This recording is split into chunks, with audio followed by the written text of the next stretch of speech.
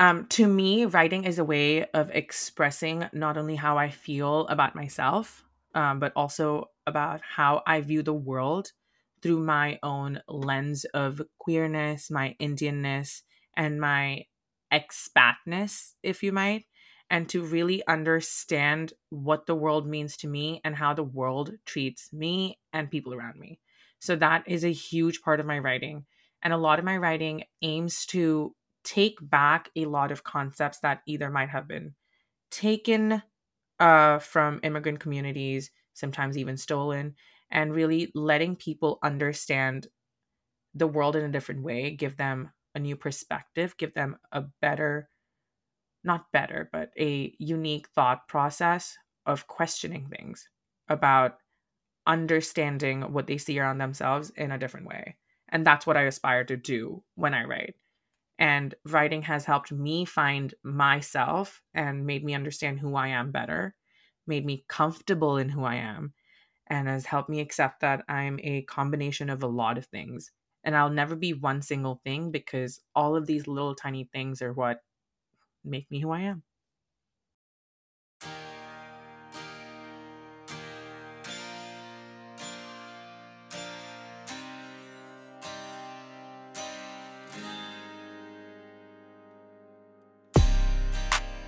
Hey everyone, welcome to the Closet Writer Chronicles.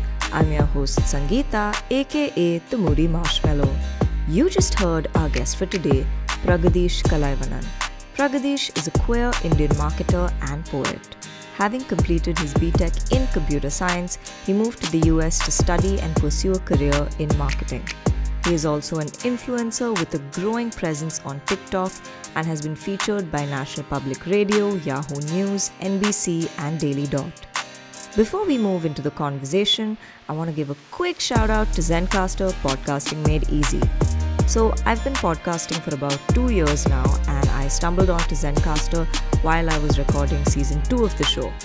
Though I only use the audio recording version, they have a video recording feature as well, and you can now edit your episodes on the platform. If you're a podcaster looking for an all-in-one podcast workstation, then check out Zencaster. You'll find a special offer link in the description of this episode, for which you'll get 30% off by using the code ClosetWriter. Now let's tune in to hear about Pragadish's journey with writing, identity, stories, and more. Hi everyone, welcome to the Closet Writer Chronicles. This week I have with me Pragadish Kalaivanan. So welcome to the show, Prags. It's so good to have you here. Thank you so much for having me, honestly. It's great to be on the show, finally. I know. Also, quick disclaimer to listeners in the audience. So Prugs and I call him Prugs. So Prugs and I go way back since like college. We actually met at a model UN. I think both of us were like 19 or just about turning 20 when we met. So we've known each other for a while. So I think this is a really special episode, and I'm so happy to have you here and to kind of dive into your journey and the cool things you've been doing. And with that, I think the first thing I want to ask you is, what is your earliest memory of being creative? Before I jump into the earliest memory, I want to just say, yeah, we've known each other since we're 19, and thank God we're 23 now.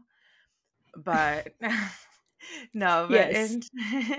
in terms of my earliest memory, it's definitely I think in second or third grade, when we had those fancy dress competitions, and I wanted to make my own costume. I said, Oh, I will not be buying a costume. I want to make my own costume. I know what I want to make. Wasn't that great? But I wanted to be, a in Tamil you'd be like Adivasi oh God. almost. Okay. And I was honestly right now it would be banned. I would be flagged. But at that time, I mean, I was very young, and I think it was from a cartoon I watched, and I was like, I want to be this, and I'm gonna make my own thing. I do not want to go buy it. And I think that's, I feel like, was the earliest moment that I can remember, like clearly, of me being adamant, me wanting to do things the way I wanted, and being as creative as I could possibly be. And I guess in terms of clothes, it still carried on. I still do Halloween like nobody's business, and I make my own outfits. No, that's amazing. And the reason I said, oh my God, when you said like you wanted to go as an Adivasi, because I was just thinking of like the reactions you may have gotten from people around you. It's not so much as you wanting to dress as one, it's more like because I think this is such a sensitive topic in itself, especially in a South Asian context. So I'm just picturing that right now. Like how did people react to when you wanted to, like, did you finally dress up as one and go as an Adivasi and go?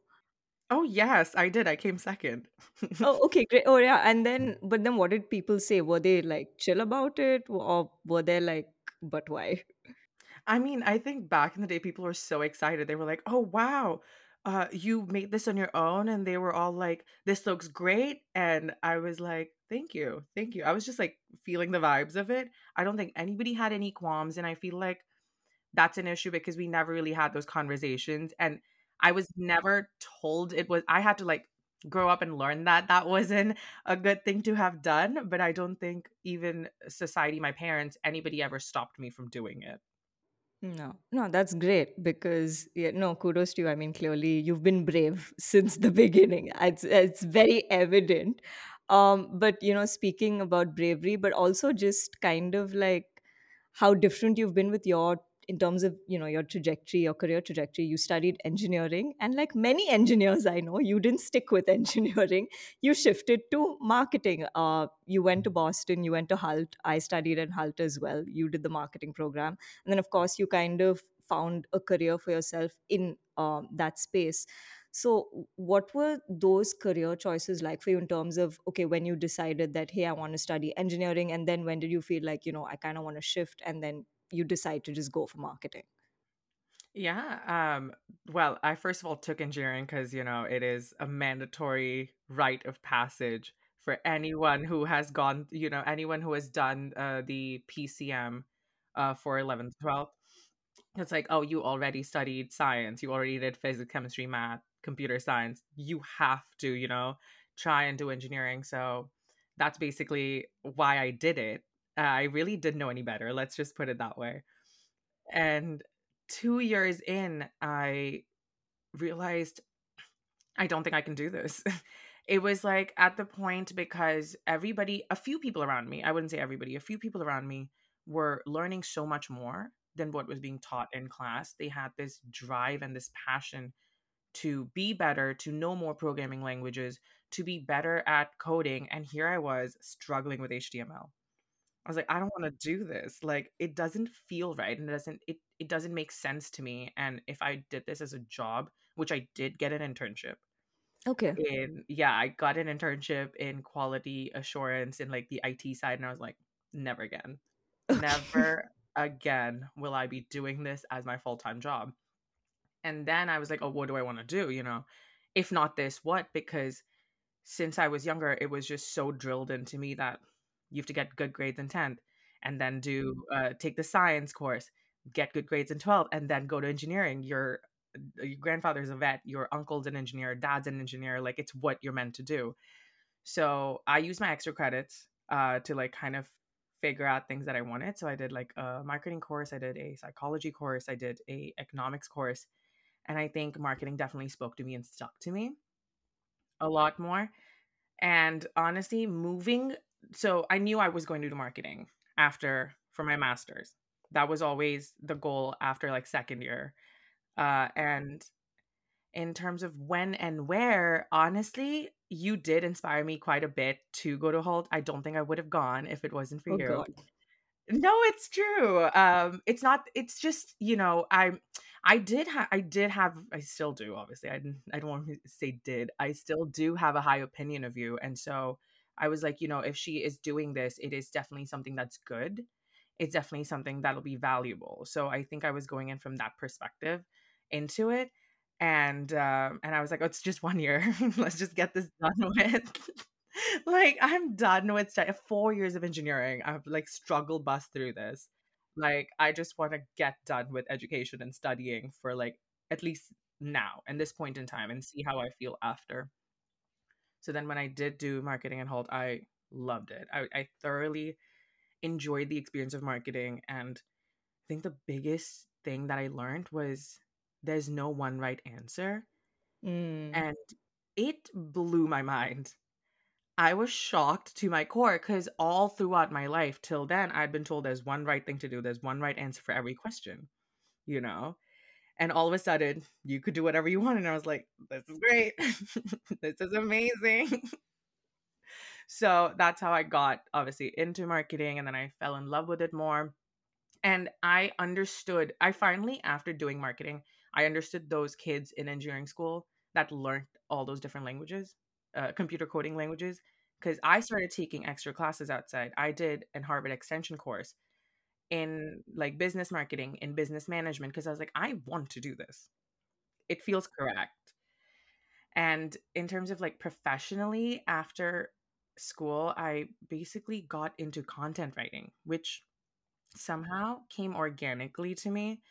I think I was always inclined to writing in the sense that I always did it and I was always good at it, but I never thought that I was good enough. Okay. So, all throughout schooling, all throughout even my undergrad, I was always told that I'm writing better than all these other people that, I was surrounded by. But then I was also like, but is it even good enough? Because I see other people that are much better than me. And I think I always had that comparison aspect. It's just the South Indian in me, I guess. And so then I got into content, and that's how like my whole marketing journey into like as a career began. Okay. Wow. And I think you've moved around quite a bit in terms of your marketing role with like a couple of different organizations. I think because when we initially spoke, you were with Buttery, if I remember correctly. Because I remember we spoke then, and I think you shifted again, and now you're with Toucan. So, like, what has that been like in terms of, I think, finding what works for you in marketing? Like, when you started out, was there anything specific you knew you wanted to do in your role or as a marketing professional, which you think you now are kind of doing in your current role? Or like did you kind of have your own ups and downs in terms of, oh, like I didn't realize it would be like this, and like kind of maneuvering your way around it? Yeah, so in terms of how like when I initially started, it was insane because I had no idea what I was doing. I think I had learned all of these things. I knew what marketing was, but I really did not have a lot of applied knowledge. So I started off actually doing a internship when I was at Holt with content writing with a tech company called Reduxio. I think they've rebranded. They're out of Israel. And Okay. it was a fun time. It was a fun moment, and I realized that, oh yeah, like I think this is fun to like write content that is tailored to the company. I know there's only one direction. There's not a lot of creative thought process that goes into it. It's more of like a research oriented writing. And through that, at the end of that, I then shifted to Buttery after Reduxio. And there, it was a little bit about writing. So they had initially asked for somebody who had a writing background, but they wanted them to do more of blog content ish, but also social media and customer facing content. So it was like writing on all fronts and managing a social media account. And I was like, that's a lot of work. Yeah. And I kind of realized that I did not like social media marketing. I was like, I hate this. This is horrifying because it's so glorified. It is insanely glorified in today's like work environment. And you're like, it's horrible. Like, it is not fun. It is genuinely not a fun thing to do. It is repetitive. It doesn't really give you anything to judge yourself on. It really doesn't let you see impact of your work soon. Like you really need to wait like a year and a half. Like it's a lot more about consistency than anything else. And even then it's a hit or miss. So then I was like, okay, I do like the writing aspect of it. And with Buttery, it was a very interesting organization because it's like Drizzly. I don't know if everybody knows Drizzly, but I it's a don't. middle. It's like an let's say it's an Uber for alcohol. Oh, interesting. Right. So it's a middleman. So they take from the stores in the neighborhoods and get it to the people. Okay. So they're essentially a middleman to increase like sales orders for local stores. Okay. So we had to produce content for the store owners to like get the product in and actually pay like the monthly subscription fee, and then we had to get content out for users to actually download the app and use the app to order through.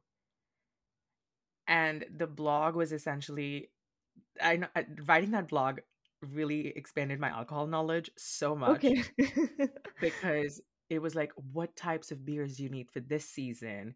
What type of whiskeys would make the best drink? And I was like writing cocktail recipes. I was writing descriptions of alcohol and how it tasted. So it was very, very huge for me. And for somebody who had just started drinking a year before, it was insane. This Because I is didn't, a great way to introduce yourself to the subject. no, it's true though, because I mean, till I was in India, till I was such a straight arrow for no reason, pun Were intended. you? But no, but I mean, I tried to be like the model child as much as possible, and I think I did like let loose a little bit when I came over. But yeah, and then after Reduxio, I got a job at Big Skinny, which is a wallet company. So now I had gone from tech to like a intermediate Uber kind of company to a completely B2C company. So now I was working for as a complete marketing manager there. So I managed everything from the website, the back end descriptions, and now I had to work. I had a graphic designer who worked for me. I had a SEO person who worked for me, and a marketing analytics company that would send us reports. So all of a sudden, the scope of my work had just expanded exponentially, and I was no longer restricted to writing content. I could actually outsource that. So that's when I got to know like all the other facets of, oh yeah, we can have like an ABM marketing, drip campaigns, like email campaigns that I can run, how to get in more customers. And through that, I also realized B2C is not for me. Oh, okay. B2C is not for me only because it really is about small sales that kind of build up. So it is really about reaching a huge wide range of audience and then trying to like captivate them and bring them in, instead of actually generating like one particular source of income. And I think I liked that about like tech companies and B2B companies. And also it increases my area of expertise, because only like 30% of companies in the world are B2C. So I'm almost narrowing myself into this tiny vision of marketing instead of having that whole scope, which I liked more anyway. And writing content for B2C was the worst. I was like, what am I going to write about wallets and sciatica pain? Fair. Not think about it, you know? It was very interesting. So after that, I was like, I really do want to find a B2B company. This is what I want to do for the next step in my career. And the one thing that I hadn't done till now in marketing was events. So I said, I want to find something that is going to let me do events. And that'll let me do B2B. And then I moved to Polis. Um, Polis is essentially a I don't even know how to explain it properly. It's a database company which which knocks on doors, gets information, and sells database information to specifically telecom industry. So we were Okay. like, Interesting. yeah, so we were organizing these huge events, getting like people from Google Fiber, getting people from Stellar, getting all of these like big name people to come in. And that was an amazing experience for me, just organizing this entire event and doing all of it. And I was like, event marketing is super, super fun, but I'm not somebody who loves working. No, I'm kidding. No, That I'm is not not somebody true, but okay. I'm not somebody who loves I didn't love the hustling part of it, where it was like all of this effort that we're putting into getting all of these high ranked people is so roundabout.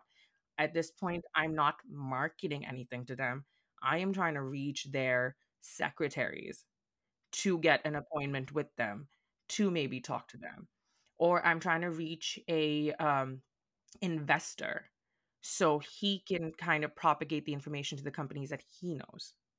So it's not really as much marketing as it felt like it was like a people thing. It was almost like PR.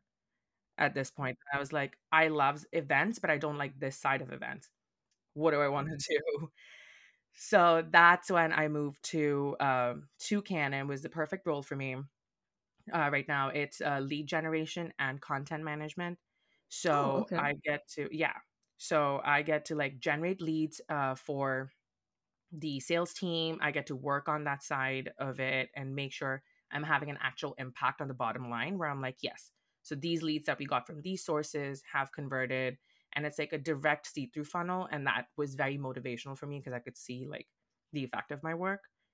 And I ended up having like interns to write content for me. So all I had to do was like SEO management, review content. Yeah. Make sure it aligned with what we were doing and also the scope of content because I was managing not just like written blog content, it expanded. So I got to do webinars, I got to do ebooks that I collaborated with the writers and designers. And that really felt like, yeah, this is the perfect mixture of everything for me. So that's where I'm now. Yeah, no, that's amazing. And I think, like, thank you for, kind of taking us through that whole journey you had in terms of, finding at least where you want to be currently in terms of like a marketing role, right? And it kind of reminds me, this quote by, I think it was Steve Jobs who said this, that basically it's only when you look back can you really connect all the dots. It's like, so it's really interesting to see how you kind of had that journey of figuring out, okay, I like this, I don't like this, what can I do that incorporates everything. And I relate to that even in terms of my career because I've not had a very straightforward career myself. So it really, I think various experiences definitely help. And I think something that again resonated from what you said was that when you said you were at Halt, you kind of realized that there's no one right answer. There can be many right answers. There can be many ways of getting to the right answer. There's no, a fixed way of doing something. I think that's the conversation around, right? There's so many ways of doing something. You don't have to be one thing. You can be many things. You can be anything you want to be, you choose to be. So it's really cool to just see you thrive. And I always tell you this, I'm so proud of you. And yeah, more power to you. But yeah, no, just to to get segue into my next question because you said social media is overrated, and I agree, digital marketing is a thing, like, because I have done it in one of my internships, and I'm glad I did because I understand the kind of work that goes into it, and I have a lot of respect for people who do the job now, and like hats off. Like, it is not easy. You really need to be passionate about it and love doing it. But having said that, like, you are on TikTok and you're like a full-on influencer now. And I don't know, because I mean TikTok is banned in India, as you might know. But I got like a slight glimpse on my Google search page that I believe you have around, what, 66,000 followers or something like Yeah. that. Yeah. Yeah. Yeah. I do. Yeah. Yeah. So then how do you go from like, oh my God, social media is so very, I mean, obviously as a job, this is something you do personally, but still, like, how do you go into that? Like, oh, like, let me try TikTok, and then you actually like really get into it. So, like, what has that journey been like for you? Yeah, honestly, I did not even think I would get into any kind of social media like that. And it's really funny to see my journey now that you've pointed it out because back when I was in engineering, I was all like, never will I be on trend with everything. Like, I'm a rebel. Like, I'm going to do what I want to do. Like, I was so weird like that. And then when I came into marketing, I was like, I need to be on top of everything. I need to be better at all of this. And TikTok genuinely happened because I didn't want to get left behind because the landscape is changing so much, and even if I'm not actively working as a social media manager, I need to have an idea of it just in case maybe my next job has a TikTok. If I become a marketing manager of a place, I need to be on top of all of these different applications that have come out, and have a working knowledge of them. It's the same reason I'm on Be Real and Laps. Do Okay. I, you know, do I need to be on them? No, but I just want to have a working knowledge of, every single application out there. And TikTok kind of blew up for me, obviously during COVID, like I think everybody else on TikTok. We all did not have anything to do. And I was really on a journey of, I wouldn't say self love, but like really connecting with who I am as a whole. It's been a long journey, and I think you can almost see it through my TikToks. In the beginning, I would never show my face on TikTok without a filter on it. Oh, okay. I if first I yeah, initially I didn't even show my face, and then when I started showing my face, I always had to have a filter on it, like clear skin, I had like lighter eyes, like it wasn't me, you know? And then I started initially doing cooking videos because I felt like I had really lost touch with the cooking aspect of it, which made me feel at home a lot. And I do like making Indian food, and I just did not. I don't know why. I don't know what stopped it. It was just, it had happened and I realized it. So I said, I'm going to start cooking. I'm going to start making something every day. So I started cooking, and I was like, posting it online will just motivate me because I'm like, oh, look, like you only posted like a week ago and you haven't cooked anything new for another whole week. Let's get on. So I post, and the first video that really blew up, I think it was like 250,000 views or something. It was when I made the worst vada possible. Okay. The vada batter was watery. I couldn't, it wasn't even thick enough for me to make the hole in the middle. It looked like a budgie. And Close enough. it was so bad. Like I knew the mistakes I had made, but I was like, I've put in this effort. Somebody else can learn from it. And so I just uploaded the recipe. No, not really telling people how to make it, but like, here's what I made, kind of a thing. And people are like, this looks great. I was like, really? Does? And then people are like, we make stuff like this in Africa. We make stuff like this in other places. I was like, oh, that's great. And then people started asking me for like measurements and like, how do we make this at home?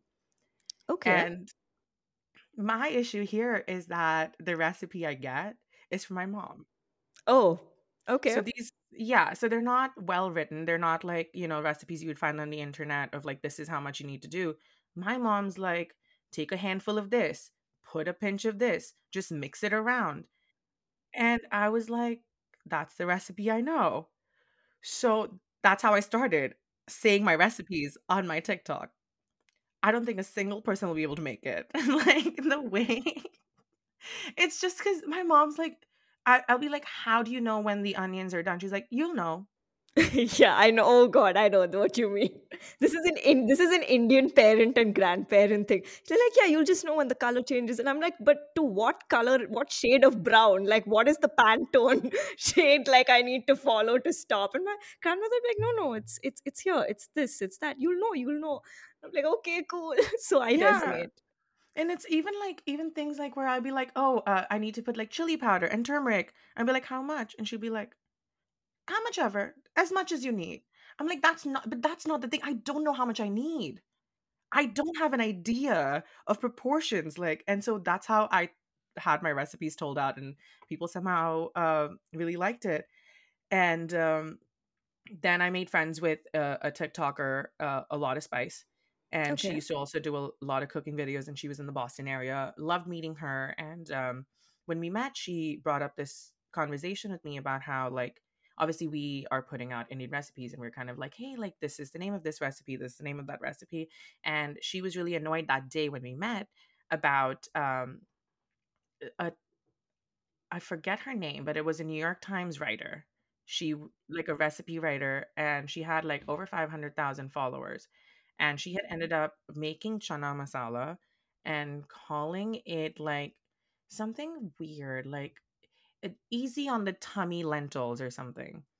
And she had this whole, which I'm okay if you give a recipe, you're whatever, making up a name. But she'd given this whole story about how her friend had a sensitive digestive tract and how her stomach was so gentle. And so she came up with this recipe and made it for a friend. It was really gentle on her stomach. I was like, I am going to flip something right now. Okay. Like, it was just insane. The whole storytelling, even if you take a recipe from there, it's fine. It's at least the same food and people know it. But to literally claim that you made it up in your own kitchen, in your own home, like that was crossing a line. And I said, all right, I really don't know if I want to get into talking about these things, because it's a little negative. It's a little, I don't want to rile people up. And I don't mind. And at that point, I was also still like, really trying to fit in, as you could tell by the filter situation and whatnot. And so later, I think it was this article by again, I forget the name. It was an article that I read, and I knew it because I saw it on Padma Lakshmi's Twitter. Oh, okay. And she had commented, Gene was the name of the author, and he had written about foods he doesn't like. And he had Oh, named, I think I remember you sharing this. Yes, yeah, but please continue. of course. So he had like written about like Old Bay seasoning. He doesn't like celery, and then one of the blanket terms was Indian food. He doesn't like Indian food, and he had said he doesn't like it because they only use one spice and everything tastes the same. So I think that's when I was like, after having cooked for almost a year, I know what goes into it and I know how hard it is to make it. And if you've done that, you've just not had good Indian food. But to have such a huge platform to Hmm. write about it, to get backlash from celebrities, then to go down and double down saying, I just ordered from an Indian restaurant nearby. I stick with what I said. That's Yeah. So that's what really pushed me. And I was like, all right, that's it. I'm going to talk about it. I don't care what people think. It's about food that I am making. And I just said, and at that point, I was also like a lot more comfortable in my own Indianness, I feel like. And I said, this is it. No filter, nothing. I am going to go ham and I'm going to say what I want to say and how I want to say it. And obviously that did really, really well. I think it was like almost like 500,000 people had watched it or more. And then people just started flooding my inbox with, can you please look into this brand? Can you look into these people? Just give us your opinion on this. So from a cooking TikTok, it went into an opinion piece almost, Okay. where I was giving my opinions on all of these different things. And um, at some point, I'd seen somebody make a dosa and call it a lentil pancake, Oh my God. which I was like, I guess this is where we're gonna draw the line again. So I didn't really say anything. I just made the dosa recipe, stitched it and made the actual recipe and just said this is what it's called. And for some reason that had like over a million something views. And that's also actually why I got my first thought writing like paid gig. Hmm. Somebody saw that and said, "Hey, we would like to pay you to write like a piece about this for us." And I was like, "Work. Great. Thank you." And it's just segued into that. And as I kept doing it, I guess my worst fears did come true. It did get too negative at some point where it was like not great for me to continuously think about things like that or really, push it too much. So I stopped, took a step back, and I'm joining into it with a lot more positive attitude because it was great. Being negative for some reason was great on social media. I was getting brand deals. I was getting products sent to me. I was getting like free, not even about cooking anymore, like makeup and clothing to review. And I was like, I don't know if I want to do this. Right. Like, I don't want this to be a career for me. I don't want this to be like my life. And I don't want to obsess over views when I post a video. I want to go back to the old days when I cooked because I wanted to cook and I posted it for fun. I didn't really care how many people saw it. I cared that I posted it. That was my accomplishment. So now I've taken a step back and I'm actually journeying slowly into it again. And I'm doing it for myself again. And I'm just now, I've recently started the series called trying to fit my Indian clothes into my everyday wardrobe. Oh, So interesting. I try to fit in like one or two pieces every day and like shamelessly film myself in public and talk about my thought process of putting it together. So it's been a great back and forth journey through TikTok. Hmm. No, that's really interesting. But what I found, I think, most fascinating was that, you mentioned that obviously once you started getting the views, and there were like, you said you were getting like these whole, like, brand deals essentially, and the reviews and whatnot. Because it's so funny, because at least I know in terms of a lot of the content that's going around now in terms of podcasts and stuff, and like all these educational pieces in career, this thing, like one of the things that keeps coming up is that Gen Z is very into wanting to be influencers. That's like the like one of the major career choices a lot of them want for whatever reasons. And I mean, it's a great personal branding thing. But I think what I resonated with also, and what I liked about what you said, is that that's not the reason, that's not something you saw for yourself as a career choice, because you clearly, I think you knew that you wanted to stick to, marketing or whatever else you wanted to do, and this is just an extension of who you are, and maybe an extension of your, I don't even want to call it personal branding, but just expression, like the way you express yourself and, put yourself out. Yeah, 100%. And I think it's still evident because I never made a different name or anything for TikTok. I wasn't trying to brand myself as the cooking guy or like the my name is my name is Pragadish Kalaivanan on TikTok without the last two letters because they wouldn't fit. They had a limit to the length of the name. So it's Pragadish Kalaivana. Uh, but no, I mean, I think it's really cool that you're consciously, like, you're being yourself without being, I think, without the FOMO of like missing out on an opportunity you could get just for the sake of having that opportunity. Yeah, And for sure.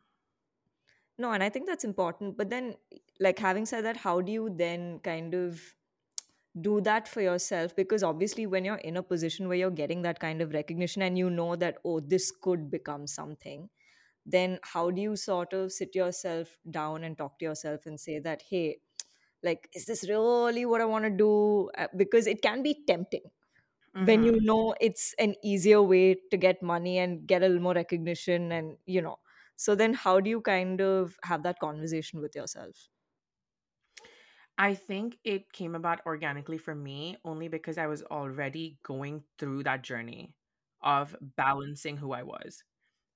Because I think when like I might have I did throw this word fitting in and I didn't know what I was fitting into.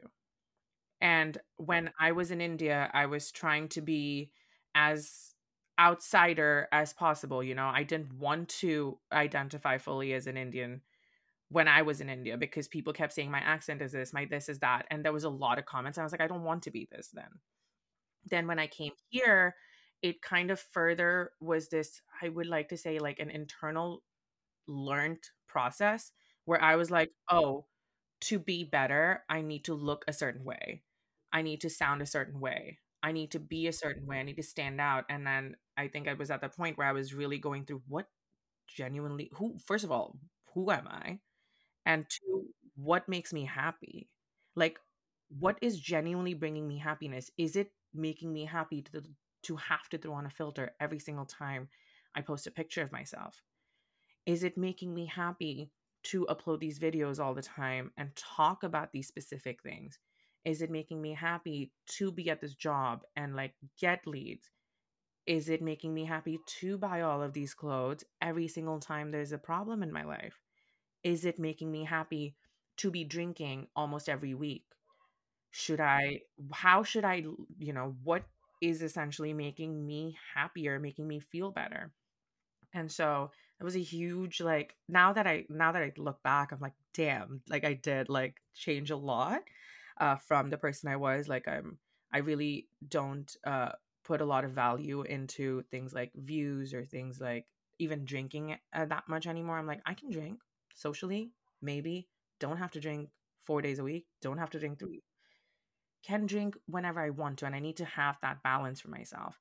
I'm very comfortable with how I look. Like I no longer I mean, I do criticize myself all the time in the mirror, but not in public, not in front of other people.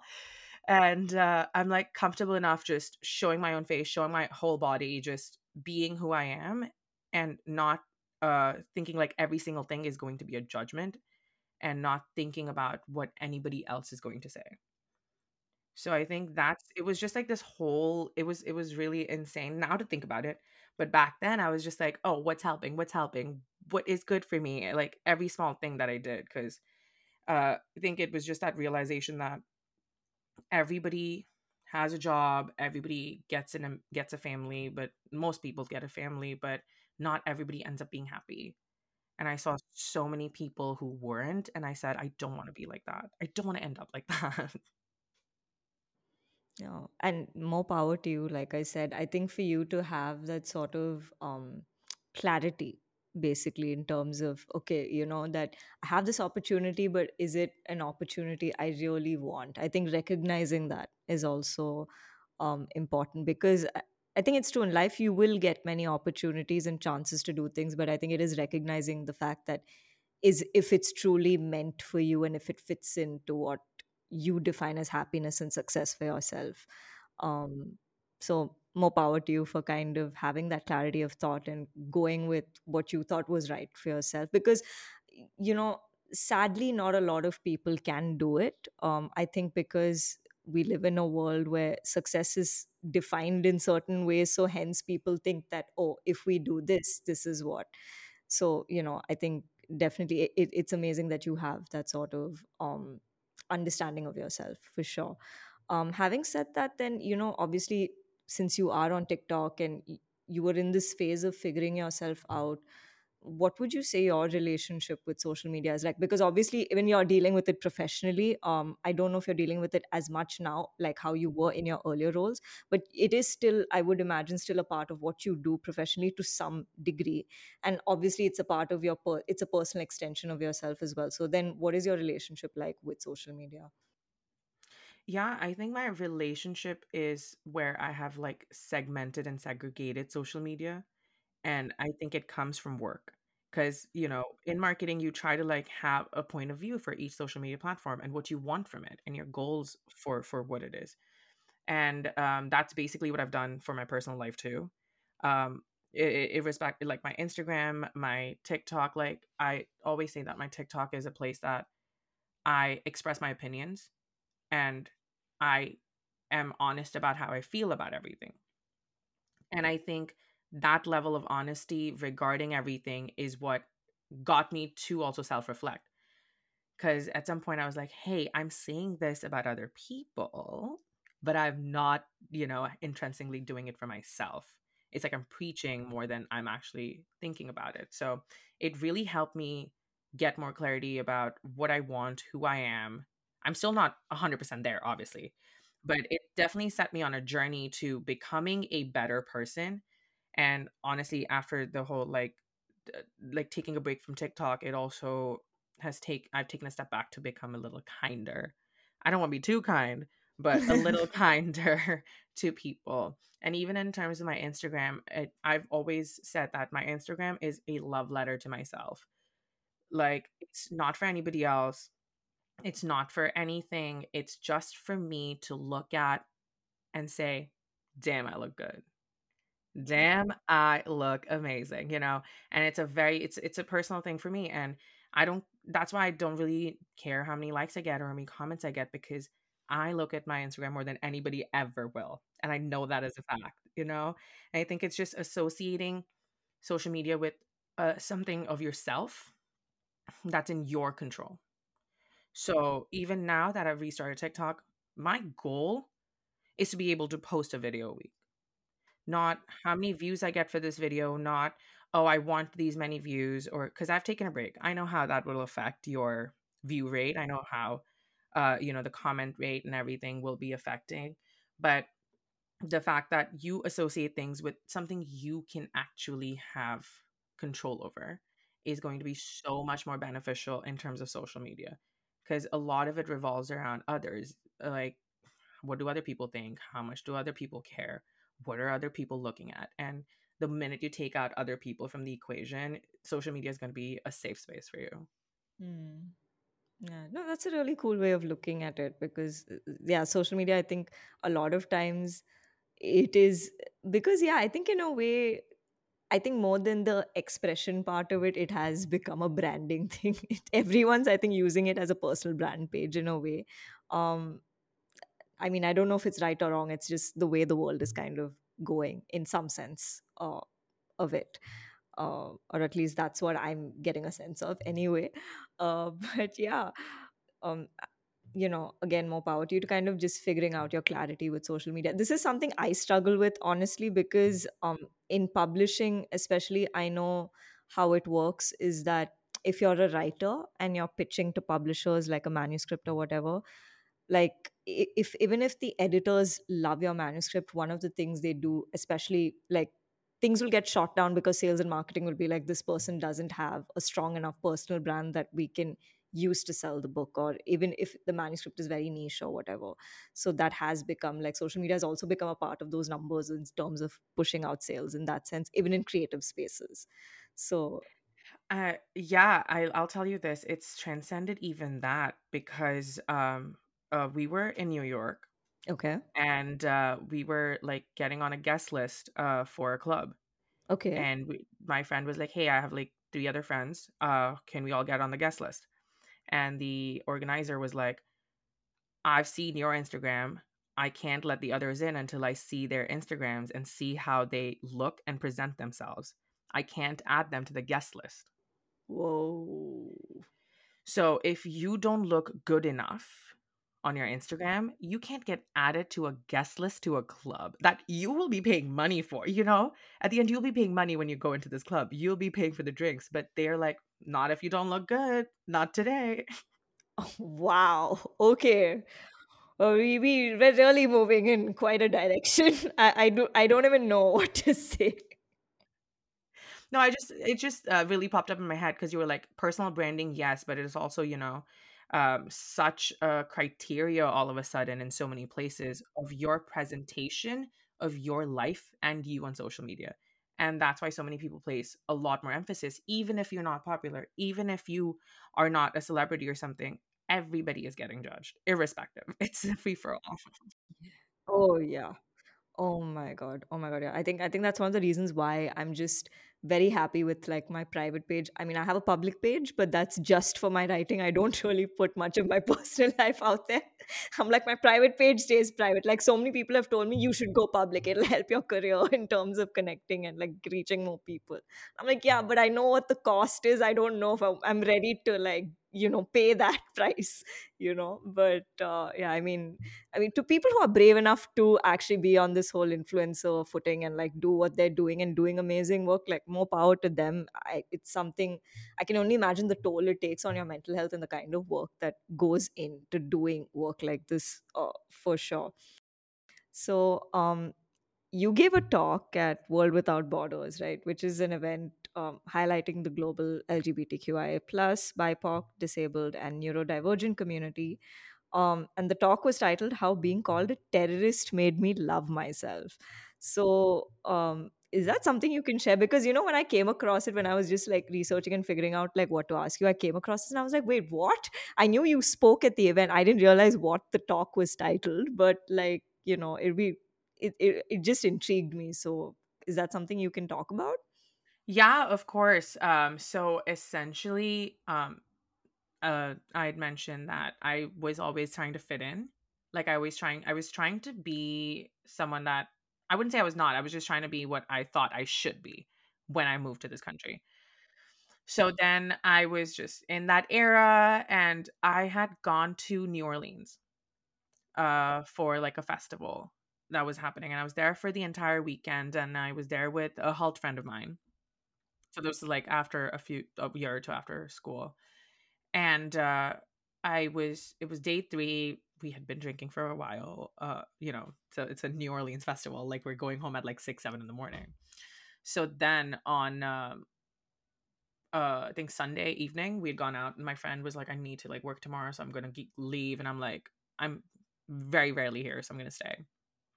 And there I was just having fun, I was just drinking with people, and I think out of nowhere there was a British woman at the bar, and we were like in this outdoor terrace, and we were just talking, laughing, and I really don't remember the exact conversation, but she was sitting 2 tables down.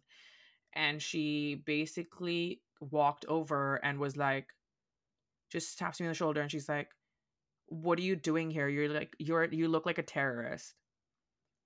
And I really did not know where the comment came from. It was just maybe she was drunk. It was like an out of the blue comment. It wasn't like I don't think it was like premeditated or something. I think it was in her intoxication, but I just did not know how to react to it. I didn't know how to feel about it, and I was a little drunk, so I took the time and I said, "You can't talk to people like this." I was like, this is completely not okay to say no matter where you are, and I want to ask, why did you assume that? And then I really was like, you can't, if you see somebody in a turban, you see this, you can't do that.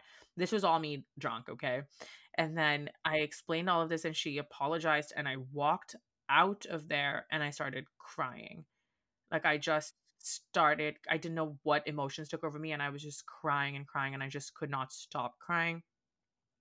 And I think it was a moment of extreme clarity where I was like, I have been shamelessly trying to fit into a society that I presumed is better without ever acknowledging the side of me that I'm losing or this actually who I am, you know?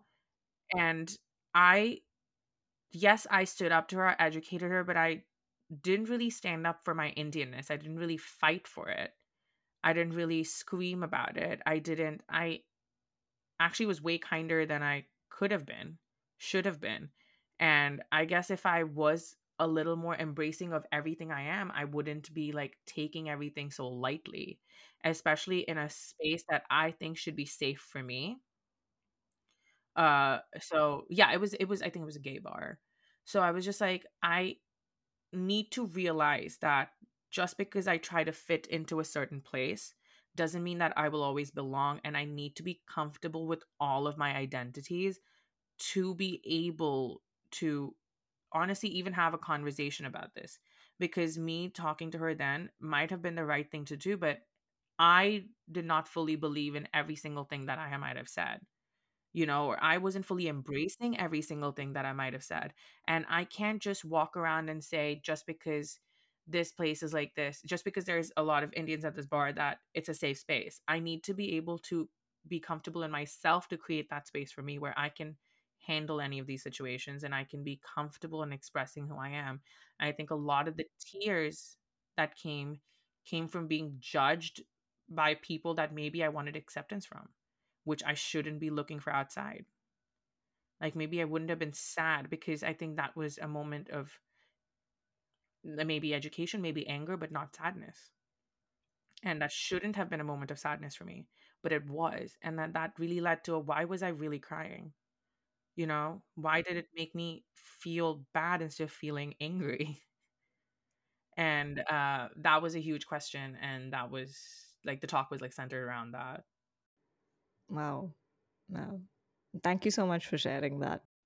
Yeah, of course. But yeah, kind of like, moving directions a little bit, talking about writing. So of course you have like written, like you said, through TikTok and stuff, you have gotten like paid gigs basically to write and all that. But apart from that, of course, you have been writing for your job in terms of blogs or content writing, whatnot. But where did writing really begin for you? Like, what is, like, say, your first memory of writing and really enjoying writing? And then along the way, when did you realize that, oh, this is something I enjoy doing and I could possibly incorporate it into my professional life as well?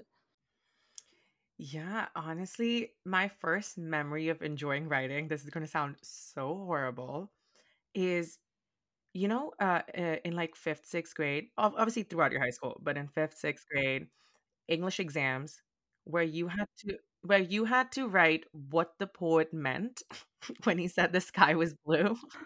Oh my god. Those were my favorite questions. I loved writing my own interpretation of a poem. It was something that I truly, truly enjoyed. And it sounds so dumb now, but uh, No, not at all. Because the reason I said oh my god was because my earliest memory of like writing and enjoying it were English exams too. That's why I was like, oh my god, there's someone else who feels the same way.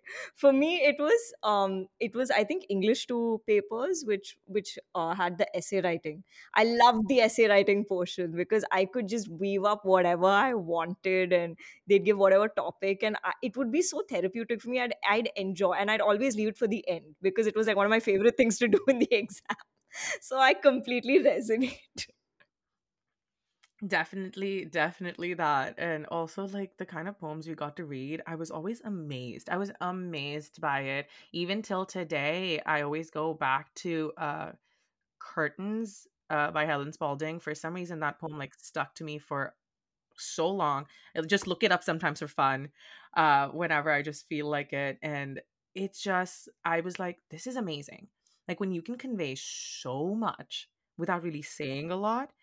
And I always thought, oh, I wanna become somebody like that. Like that's somebody that I really want to be.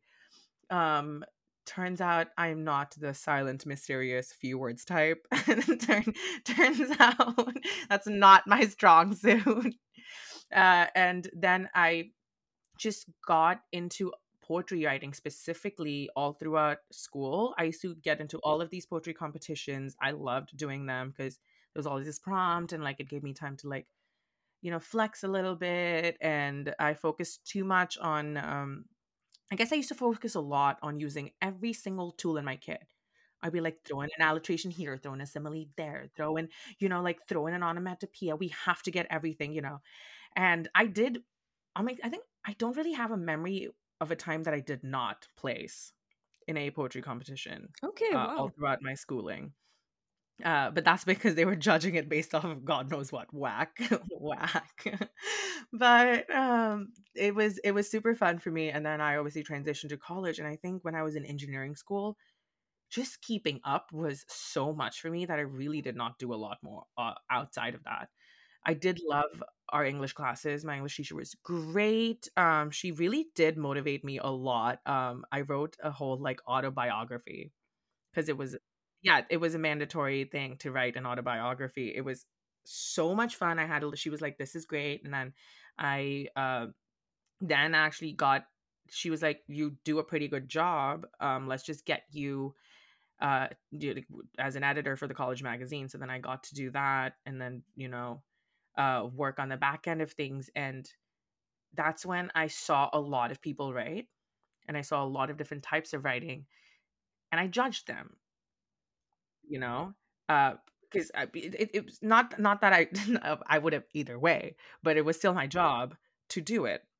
So I did judge them, I did correct them, and I think through that process somewhere I was like, maybe this is how I look to other people, you know? Maybe this is what my writing looks to somebody who is an actual writer. And I'm just like like this person who has written this truly believed this was a great piece and they have sent it to me. And here I am critiquing it so heavily. This is what somebody else would do to mine. And I'm just not, and I just convinced myself that way. But then yeah, I did write a lot and it was fun. That's how I got into writing. And then, like professionally, obviously, like when did you think that, oh, maybe I can kind of intersperse this skill? I mean, obviously, because I assume when you were making the decision to get into marketing, you would have realized writing was a part of it. No, Oh, no, okay. actually, I did not. I had no idea about the that side of it because when got into marketing, I thought we were just going to be making cute little ads for people. No, Okay. genuinely, I'm not even lying. I had, Copywriting. yeah, Okay. I had such a bad perspective of any other career that wasn't in engineering or a doctor. I just did not think they existed. I and part I'm not gonna sit here and say it was all the fault of my parents for never telling me. It's my fault for not looking into things. It's my fault for like nodding along and just accepting whatever is told. I'm like, yeah, yeah, yeah. Engineer, great, sounds amazing. Had no idea what the work is. And it was very similar when I got into marketing because the course that I had taken for marketing was very consumer focused. So it was like doing marketing research, it was doing like focus groups, it was understanding adverts. And I said, that's what marketing is. And then I did the marketing course at Holt, and I was like, oh, oh, okay. All right. So as I was doing that, we did have a class about blogs and like social media and digital marketing. And I said, you know what? I might not be good enough of a writer to like send my work to a publisher or something, but I'm good enough to write a technical piece. Like, come on. Like, I can make this work for me. And it's the only transferable skill that I could see at that point that I could take from my engineering times and transfer it directly. Hmm. Um, Okay. so that's I said I know I can do this, and I had the opportunity to actually participate. You obviously you were at Halt, so sometimes companies come in and they ask you to like pitch marketing Yeah, ideas and like yeah. do a little bit of work for them. And we I did that for like two companies, and both of them took me on for like consulting, and I got to like write for them. So I was like, I'm not bad at this. I think that's where I got the little bit of confidence I had for my tech writing. And I said, all right, if there's a role that actually requires it, I'll submit a few of my work and let's see how it goes. Wow. And then it was just smooth sailing from there. It it really was because I'm still doing it Yeah, no, for sure. at 23. No. Oh God, if okay, if you guys want to really figure out, well, maybe not Prug's age, I won't give that out, but like if you want to figure out my age, if you've been regular listeners of the show, you will know how true or false this is.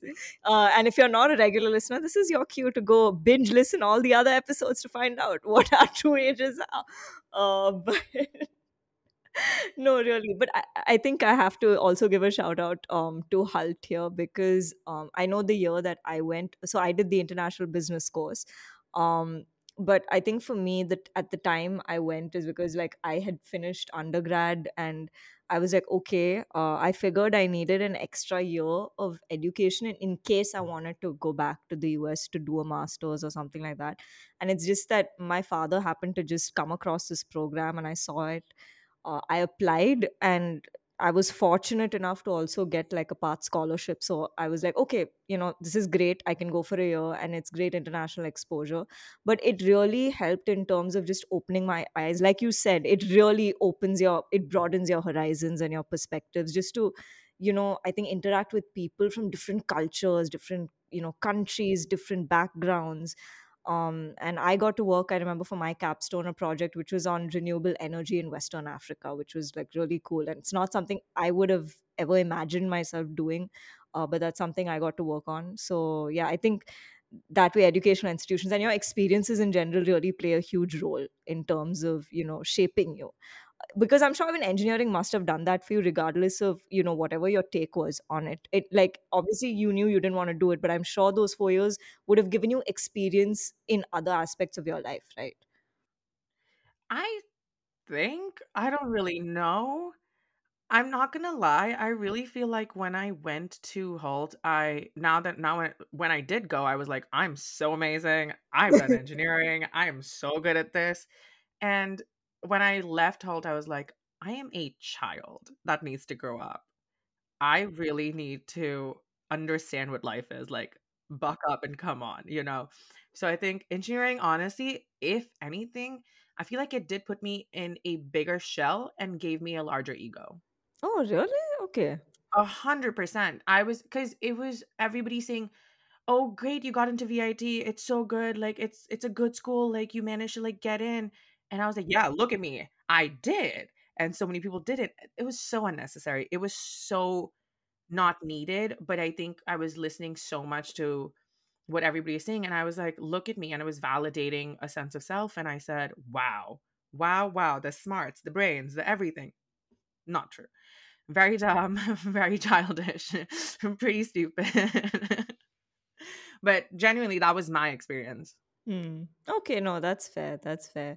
I mean, because for me, I mean, like in my 3 years of undergrad, I did BCom, accounting and finance, and I realized early on that this is not what I want to do for the rest of my life. I was studying chartered accountancy also separately. That's a different story altogether.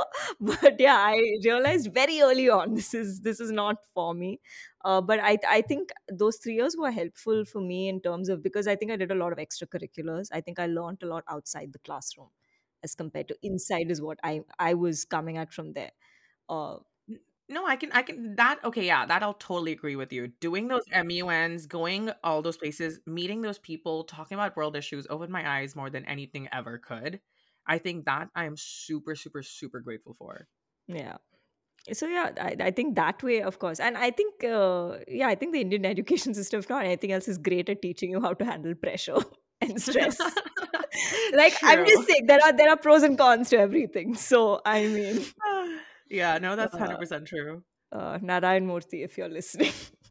but, but no, like coming back to writing. So obviously, okay, you kind of then figured that okay, now I can kind of integrate this into my existing skill set, right, for what I want to do. But then something what I found really interesting is when you said you were talking about having written like an autobiography in your engineering class, and obviously now you do have the social media following, and I don't know how much of this you might be aware of, but at least now in publishing especially, and especially on TikTok, book talk is a huge thing. Like, so many people have come out of there and have like written stuff.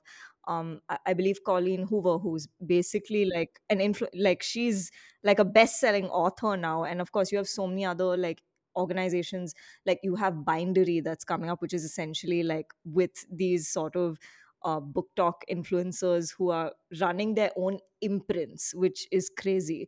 So then, having said that, do you see yourself kind of now, I think, taking that chance of actually submitting your manuscript, because there potentially could be a market, there because there already is now a market that is being established. So then I think, what is your take on that, and do you see yourself kind of now actually going out and submitting stuff?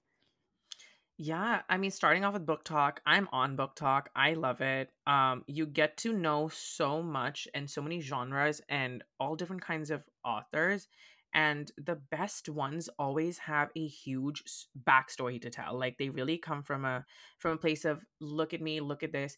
I think one of my favorites was when this daughter was like, my dad has this, he's published this book and it hasn't really sold a lot of copies, and he's been kind of sad. And it was a picture of him at his book signing, because at a local bookstore, and 2 weeks on book talk and he was sold out.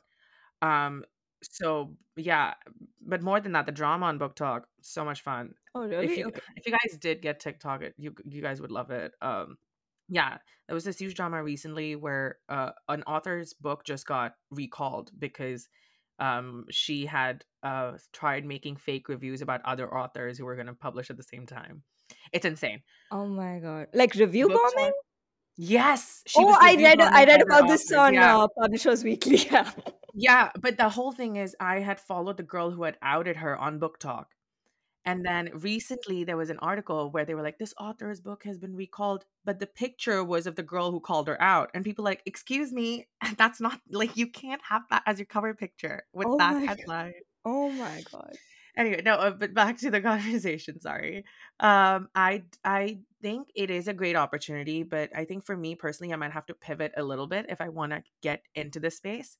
But I really feel like I'm growing my confidence a lot more, and honestly, a goal of mine for next year is to at least submit a manuscript and get a review. Even not get it published, not nothing like that, but just get an opinion, see where it stands, see where it stacks up, and see what I can do better, just for myself. And I think that's a reasonable goal. That is. I'm Yeah. convincing myself at this point, honestly, but Yeah. it's No, and to also, because I've said this to myself that I want to also get a manuscript ready for just submission next year. So I'm going to put that out there with you. So let this be a manifestation for both of us, and we're also keeping ourselves accountable. So listeners, want to come back to this and be like, "Hey guys, that manuscript you spoke about, is it ready? Is that first draft ready?" So manifesting good things for both of us, but yeah. I know you're very prompt about this and punctual, because I know, like, even earlier this year, in January, when we met and spoke, and you said that you're very keen on speaking at more events and traveling more and stuff, and you actually went out and did it. So I think you're someone who's very like goal oriented, and I think you will most definitely do it. So I can't wait to read your manuscript whenever it's like ready. But yeah. No, I do. I think those goals are really important. And also I'm not super goal oriented. Let's not make it seem like I'm actually a good person. But every New Year's I make like 6 goals for myself, and I take a sticky note and I like paste it right next to my bed. All 6 goals. Oh wow. Okay. And I'm more than happy if I can do one. The 6 goals are a bit of a stretch. It requires a lot more dedication, a lot more punctuality, but I'm the 6 all 6 I get it done, it's the best year I've had. I get 2 done, it's a great year. I get 1 done, it's still a good year, and we're gonna move on. So, I think that's always helped me a lot. That's a really cool tip. I think that's something I might try. I think just, yeah, putting it in front of you so you see it every day. Yeah, for sure. That helps for sure. No anxiety at all. Uh, but yeah, no, but also again, kind of shifting gears a bit. So you've obviously come out and identified as queer. um, what has, like, sort of your own journey with sexuality and sexual orientation been like? What has your journey been like? And the reason I'm asking this question is because I feel like, especially in a South Asian context, we don't have enough of those conversations. Yes, now we do have people coming out and really trying to put those conversations out there and having some kind of dialogue, but also because I think it's important we have these conversations so people are just more educated, because I feel like there's so many misconceptions that still tend, and assumptions that tend to come out of the LGBTQI plus community and whatnot. So it would be great to kind of hear your story and kind of your journey. I feel like I'm gonna disappoint you with my answer. It was so simple, I feel like, for me, and I want to really, really give a huge shout out to my friends, including you, obviously, and everybody who was around me throughout my school days and my college days, because um I don't think anybody ever made me feel different. I mean, there might have been like other people who would have said a word here, said a word there, but my friends were always like, listen, you are who you are and you're amazing just as you are. Don't listen to anybody else. Like, we're the only people who could make fun of you. And so I just grew up that way. So it never had to be like this, it was never a huge dramatic thing of me fighting for acceptance, I would say. I was really, really welcomed into open arms, and I think it's genuinely because I was just surrounded by such amazing, amazing people who never really made me feel like I had to change a lot. Now in terms of my family, I think in the beginning, my parents were a little like, "Don't do this," like, "Don't speak that way, don't say that." But I think as I grew up, they just, like, accepted it. And then it took a while. It took quite a while to have the conversation. It took till I came to the US, and then I was more comfortable in being able to talk about it. Because that's the bigger thing, is that I was such a straight arrow child. I was just scared of bringing up any of these conversations, Mm. you know? And it was bad. Okay, and also I think can't believe I'm saying this, but also one of the biggest reasons why my parents are like, "Oh, this is it," is because I think not once, but like 3 times, my parents fully caught me watching explicit material. Oh, And so I think at that point, there was no coming back from it. You know what I mean? It was they can say what they need to say, but what's on is on. What's running is running, you know? So okay. That's a great heads up. that's it is what it is. You can see it for yourself, kind of a situation. So I think it did take me a lot of time to build my courage up to have the conversation with them, but I don't think they were blindsided. They weren't like, and it's not like, I haven't ever like been fully like even straight perceived. Like, I'll open my mouth and you can kind of be like, "That's fruity. That's a little fruity." That's No, but it's true, you know what I mean? So, I guess the only thing is I'm just a lot more comfortable right now in discussing any of these topics. Like, if somebody's like, "Oh, why do you sound like that?" I'll be like, if it's a child, I'll still give them a children's answer, but I'm just like, "This is just how I sound. This is just who I am." I didn't really choose any of these. I didn't say, "I'm gonna pick this, this, and that." The only thing I've picked is to look good, but That you do. That you do. but but other than that, so it hasn't been this whole dramatic coming out or anything for me. And also my family, even my extended family, have been super understanding and super supportive throughout the entire thing. So I don't think I had the typical South Indian experience because I think it's a lot harder for a lot more people. And Yeah, for sure. yeah, and it's one of those things where it's like, your parents are like, well, yes, fine. I think we can at least accept it till here. But if you're a drag queen, that's going to be worse. And I'm like, wow, that's sad. That's sad that now we're like comparing and like differentiating. And that's a huge thing that happens, you Yeah, know? yeah, yeah. And Oh God, yeah. that is a harder conversation to have with my parents because it's treading the line of, wait, are you trying to tell us you are, or are you trying to just tell us? I'm like, listen, I can just tell you things without it having to be about me, and I don't want you to like have these kind of misconceptions that it's worse to be somebody else, or it's worse to be trans, or it's worse to be worse to do drag or something like that. So those were actually harder conversations to have Mm, than conversations about myself. No, I think that if any, I know there's like a lot of issues going on, but I think the biggest issue in India or even South Asia is essentially the hierarchy of what is worse. It's always, there's always a hierarchy to everything. There's a hierarchy to skin color, there's a hierarchy to sexuality, there's a hierarchy to every single thing. And as long as you have that hierarchy, there will be people within the LGBTQ community who will look at others and say, at least I'm better than them. Because it's so inbuilt and it's so like you're taught that concept. So you're like, at least I'm not that, is such, it's a horrible way of looking at it, but it's a common way of looking at it. yeah. No, I mean, thank you for, sharing that. Obviously, like I'm not, I mean, I do consider myself an ally, and I really do try and educate myself. I do have friends, of course, who do identify as queer or pansexual, as non-binary, and I really do try and educate myself, and try to have conversations with, and I have with you as well separately, to try and understand. And it's like, what is comfortable for you? Because the last thing I want is, as a friend, I don't want to make you feel like, uncomfortable, or, like out of place or whatever. I also want to be respectful and welcoming, right, and accepting. So yeah, I think it is important to have these conversations. And I resonated, especially when you spoke about the hierarchy of, what is worse. I feel like that kind of exists, and I think it would be fair to say, in a lot of South Asian communities, in terms of, and that specifically, of course, it's there with the LGBTQI plus community, but also with other issues. And to give a really basic example is, so because I'm going to reveal my age now, guys, but so much for, okay, so, but okay, let's just say I am of a certain age, so let's still keep this suspenseful so you figure out what my real age is. But I am of a certain age by which I should technically be married, but I am not.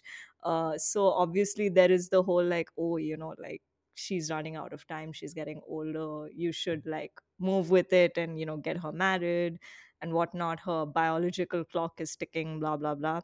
And then, the counter is, but it's better than having a bad marriage, at least, she's not divorced or so, like, that, because I unfortunately, I do know a fair number of people who unfortunately have gone through bad marriages or marriages that have not worked and have ended up separating for whatever reasons. And of course that itself is traumatic, for the people going through them. But again, to place that comparison of, at least, she's not, it's not like she's had a bad marriage, she's still, which I mean, I guess they're coming from a good place about it, but it's still like, but what is the issue? Even if you are, okay, you had a bad experience, it's really sad that you had that bad experience, but then why are you not normal for having that, Yeah, you know it's like, and then, oh, even if she had a bad marriage, at least she's not a single parent.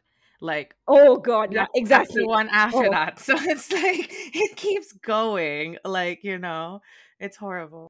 yeah, so I mean, I like, that was like something that just came to me, that, oh my god, yeah, I know what I know what you mean when you say this hierarchy of like what is worse. But yeah, I mean, but hopefully, I guess, with conversations like this, I hope it kind of helps give some clarity to people, and education in terms of, and just more awareness, I think, to be more empathetic and Yeah, accepting. I think people just, if anybody has any questions, I think you should just have conversations with somebody who is like part of the LGBTQ community with an open mind. And people are always willing to have conversations. People are always willing to talk about it as long as you're not attacking them. Nobody is, yeah, I'm not going to take offense on the first go around. Like maybe you don't know, but the third go around, yeah, we're going to have problems. Yeah. No, yeah, definitely be respectful. I think, yeah, be open and be respectful. I think that's always helpful. If you don't know, just be like, hey, I'm really like, I genuinely don't know. I want to educate myself. Can you help me out? And I think that usually does give you a very positive outcome in terms of having a productive conversation about it. But yeah, thank you so much for sharing about that. And would you? But I think another thing I did want to ask you is, would you say it was easier for you because you moved out of India, like moved to Boston? 100%. Okay, I A mean, I was just hundred asking. percent. It was definitely easier because I think there were open conversations. I think that was the biggest change and the biggest factor is having open conversations and not feeling like every single person is judging me. And that was a huge factor when I was in India. I'm not even kidding. When I was at the end of my towards the end of my engineering, I had a friend over and she and I were going to the beach and we literally took my Activa to go and I was wearing a sleeveless shirt with shorts. And literally, somebody in that community came to my grandmother and asked, "Oh, you let him go out with a girl wearing sleeveless?" I was like, "What do you mean? What do you mean?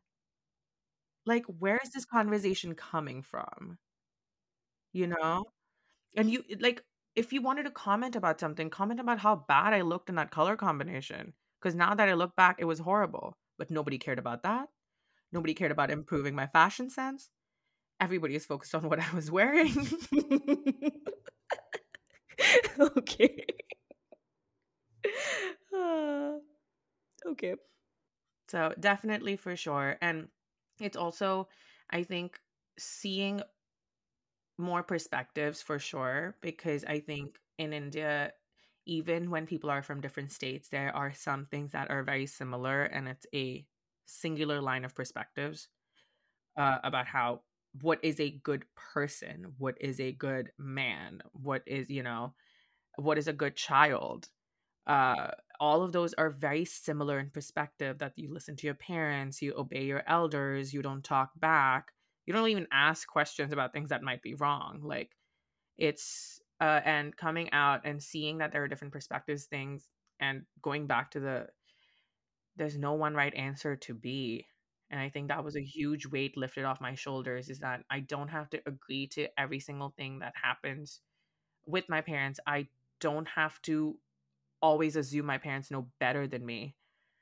I can still be respectful and have a conversation with them as adults at this point. It's not about saying they know nothing, they know a lot, but maybe in certain aspects, I could have a better conversation and to come to that understanding and really tell my mom and have, like, I think the hardest conversation was about validating emotions with my mom, because she did get really emotional. I was like, listen, I'm not saying anything against it. I'm validating your emotions, but you have to also look at mine. We can't go in a singular line. It is both of us that are trying to have a conversation. And so those were like things that I really had to step away, learn, and come back. But no, really, thank you so much for sharing your perspective on this and just sharing your journey on this. But also, kind of, since moving to Boston was obviously okay easier for you in that aspect of accepting yourself. But just generally, what was it like in terms of, or just throughout, say, because obviously there's been this journey you've had with your sexuality, figuring out who you are, and, as a person, and also now you're shifting, like, even culture wise, and then obviously you grew up in India and then you shift to like Boston. So what is identity and belonging been like for you? What has your journey and relationship been like with that? Yeah. So when I moved to Boston, I was in this mindset of I need to fit in here. Like I need to look like a native human person who was birthed by these lands. Was my initial instinct, because it was always like, oh, people from like not here, not India or better. Kind of a horrible, horrible mindset. Did I fit in? Not really. I was walking around without a jacket in winters. I don't know what I was Who does doing. that in Boston? They knew I had no idea what I was doing. They knew this person has landed yesterday. But honestly, getting to know myself a little more, I really did try to shift to not being as Indian. And I think the biggest aspect was people were like, "Oh, but you don't sound very Indian." And I was like, "Cuz I'm fake. Cuz I am a fake person. I genuinely do have an Indian accent. I'm not going to show you though." Boo. And then no, no, it's like, and then they would be like, "Oh," and I think it was the worst comment now that I think about it. Back then I said thank you to it, and I'm very ashamed of myself for that. I was in Holt, and there was, I think, somebody from Germany, I guess, had come up to me and said, "Oh, you're from India?" I was like, "Yes." I'm like, "From India, from India." And they're like, "You don't really smell like the other Indians." And I said, "Oh my God." But then I said, "Oh, thank you." And I didn't really think much about it. But now that I know better, I'm like, that was very rude. And Yeah. I should not have validated that behavior. And I should have said something at that point. But I was so happy just fitting in and being not Indian and being compared to all of these other people and looked at as better than them. And so I hung out with so many like people from every other country, but then I didn't really have a lot of Indian friends. Um, and I also did not like the fact that a lot of the Indian people were, again, they would compare you with everything else and do that. And I was like, oh, I don't want to associate with that. But without knowing, I was doing it to them, and honestly being hypocritical at that point, I was doing exactly what I said I don't want them to do, and I was doing it back to them. And I was shocked, flabbergasted they didn't want to hang out with me, shocked why they didn't like me. Just so that was the initial part of it. And then being there for a while, I kept hearing these comments about me, and I said, I don't know how I feel about it. And I think my feeling about that changed. And I was like, but I am Indian, and I should be recognized as one, and I shouldn't have to, you shouldn't make other Indians feel bad or put them down to give me a compliment, which is not like how I want to do this. And then the pandemic hit, and that's my whole thing of that's when I really went through, no, but I am everything and all of it, because I was trying to choose sides. I was trying to be one or the other. And I was trying to fit into at least one of these categories, one of these spectrums, be one of something. And I was just like, I don't need to. I am just going to be me. And I need to find that middle ground. I am just as much Indian as anybody else. And I'm just as much of an expat as anybody else. I can still fit into any place I go to, but that shouldn't change who I am. I shouldn't be like, oh, I'm going to basically hang out with my Indian friends, so I'll finally whip out my Indian clothes. Or like, oh, I am around my like American friends, so I'm not gonna use my Indian accent. Like there was a Thanksgiving where I completely pretended like I came from India 2 days ago. What? What do you Yeah, mean? I walked around with a kurta, did not just told people I don't know what any of these things are to one of my friends' families. So they were well, that was a little rude, but I was like, it doesn't matter. You know what I mean? Like, even if that gets judgmental looks or talks, it was a shtick. It was like a piece for fun. But even I would have been very scared of doing it because I'd be like, oh, they'll judge me for being like fresh off the boat Indian, but I didn't care about it anymore. I was like, it's still a part of me. Like if when here's the thing. Right now I don't sound it, but when we sit down in a restaurant and we get to talking, I have the most Tamil accent Not with real. I mean, everything. But I really go into it. You Yeah, know what I yeah, mean? Like I like ease into it, yeah. and I'm just like, this is it. This is me. This is But 19-year-old Prugs. Now this is no. 23. Now 23. But it's just it's not something that I can control is my issue. It's so involuntary for me. I don't really think about it. I'm like, I need to talk this way. I need it just comes out, you know? And so I had to just like learn to accept that and learn to not mind what other people said and not take things personally. Like that was my bigger thing. If some random person was like, "Oh, but you don't really sound like," I'm not going to take it personally. If an Indian says, you are putting on a fake accent," I shouldn't take it personally. I shouldn't feel like I owe this person an explanation. I just think, okay, that's all right if you feel that way. And if you get to know me, you'll get to know me. And that's okay. Like, think not taking things personally really helped me become more of myself and just be more lot more comfortable in everything I do. And I guess I'm just louder, prouder, and everything now. Yeah. No, and more power to you. And you're amazing. You've always been amazing. You know that. Ever since we met at 19.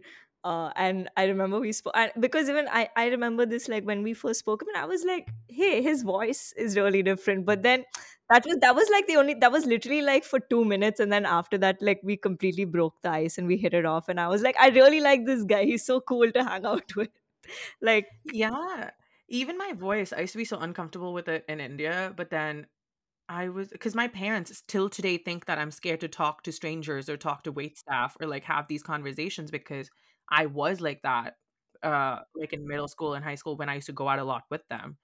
Since then we've come a long way. I don't care about anything now. So they're just like, "Oh no." And in front of them I'm all like, "It's okay." Baby. but no, but I think one thing that always amazed me was your confidence. Always, you were. I mean, you might say it was put on or whatever, but I think it was very genuine. I think it's a farce if you were saying that you weren't confident, because I think you really were when you ever you entered a room. In fact, one of the things I always loved about you is that you've always owned your individuality. Like, so I think more power to you, and I think that's something you've always like stuck to and maintained. And sorry, podcast listeners, this just became a personal conversation, but because we are friends. But yeah, but no, really. So yeah, I just wanted to put that out there. Yeah, I'll be very honest. I a lot of my confidence comes from dressing up every morning. As soon as I put on clothes that I think I look amazing in, I'm like, I can take on the world. And also, I know you are a really good friend to me because you stuck by me through that Justin Bieber Korean drama Yeah, haircut. I did. You guys stuck through me through all of that. And I think that's the bigger difference from then and now is that then I feel like I was crying for attention. I was crying to be looked at and to be accepted. And now I'm just walking into a room knowing that I am. And I think that's the big leap of confidence in that sense where I don't need to be, I don't need to stick out like a sore thumb to prove individuality. Like I can just be me and that's enough. Like it doesn't matter. And I think that's a little bit of growth that has happened. You're enough as long as you are happy with yourself. You know yourself. It doesn't really matter what anyone else thinks, because the people who genuinely love you for who you are will stay regardless, and that is a fact.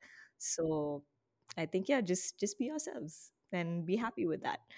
But yeah, moving on to much more fun conversation apart from philosophy and self improvement, which is also what this podcast is about. But no, so obviously, poetry is something you said you've enjoyed, right? But having said that, what are the sort of like kinds of books, content, like films, TV shows that have really impacted you, that you find yourself being really drawn to? Are there any specific writers, especially while growing up? I feel like, as if you're, regardless of you're creative or not creative, like the things that really influence and impacted you. Like for me, Little Women is a book I always go back to, and I keep mentioning it on this podcast, but it really is. And a bunch of other things. So like, what are the stories that have stuck with you? Yeah, growing up, oh my god, that's such a throwback. I don't know if anybody remembers Animorphs. Oh my god, I have a colleague who used to love that and I didn't know what it was and I saw a book cover and I was like, what is this? This is so trippy. I'm really sorry, but please go. I will post it on social media in Prugs' carousel so you'll know what it is. But yeah. I used to love Animorphs. I read every single issue. It was basically this whole story about aliens coming and invading Earth. And there are these tiny little microbe aliens, so they get into adult brains and they like take over, and that's their whole plot. And there are these kids that come across a cube that gives them the power to transform into any animal that they have seen. Animorph. So So that's the so innovative. Animorphs, yeah. So on every cover, there's always a child like transforming into a wolf, a Yeah. beetle, a scarab, and that's like the whole plot. And it's a book series, and I remember that was one of my favorite things to read. I was obsessed with it. This was like what, back in like sixth, seventh, and I was like, oh my god, this is so amazing. I was like, oh my, it was just one of those like teen tween books. uh, I loved the storytelling of it because I think it was genuinely from the perspective of a child. Like I related to it so much because a lot of children's book can feel adult when you read it back again. But I recently tried to read it and I was like, wow, this is baby. This is me. And then as I got into high school, oh my god, this is another one. What was it? Hunted by PC Cast. It's a whole okay, you know when the vampire genre Yeah, was yeah. so popular? Yeah, yeah. So, PC Cast had a whole vampire series, but it was way cooler because the vampire was in, like, high school, and it was like, it was basically what everybody in my class read, so we would just all buy one of the books and just pass it around, between each other, and it was uh a growing up like vampire experience, just not whatever Twilight, but a different vampire experience. There's not a lot of romance. It's a lot more about yourself and taking action and like being you kind of a thing, because she was a misfit vampire, so it's less of a love triangle focused and more of a I need to fight for myself in the school focus. Okay. So it was another thing that I genuinely loved. Now I do try to balance out like the reading. Oh my god, you can actually see the Twilight series in the background. It's Oh right my over god, yeah. there. Oh my god, yeah. But like now I try to balance out my reading with a little bit more like not adult books, but I think writing that fascinates me. I did the whole Hitchhiker's Guide to the Galaxy. The all five parts of it. It Oh was one wow. book. It was so huge. Yeah, it was a huge compilation of this book, and I was really fascinated by the writing. How it just took you through so many timelines and spaces without like getting confused. Because a lot of books, tend to not have like that full flow. And another book that I loved reading was The Once and Future King by T.H. White. It's about King Arthur. It's a take on the King Arthur story, and it's an old book because it was written in the I think it was written in the early 1900s or something, or maybe a little before, but it still stands to date. And I think the reason it stuck with me so much is because I remember reading it and I finished the book and I started crying because it left me with an existential dread. Okay. Like it had a lot of great messages, it had a lot of great meaning, it had a lot of lessons throughout the story of King Arthur itself, but at the end it literally is such a different take on it, where it's like, yeah, he made the knights of the round table. Yeah, they had to find this goblet the great Goblet holy of grail. Fire. Oh yeah. The holy grail. That's a crossover And we didn't see coming. yeah, King Arthur and the Goblet of Fire. So, the Holy Grail, and all these knights were like basically trained to do that and like take up chivalry, right? But then towards the end, they do find it, and they find this Goblet of Fire. King Arthur is Goblet of dying. Fire, Holy Grail. Oh my god, the Holy Grail!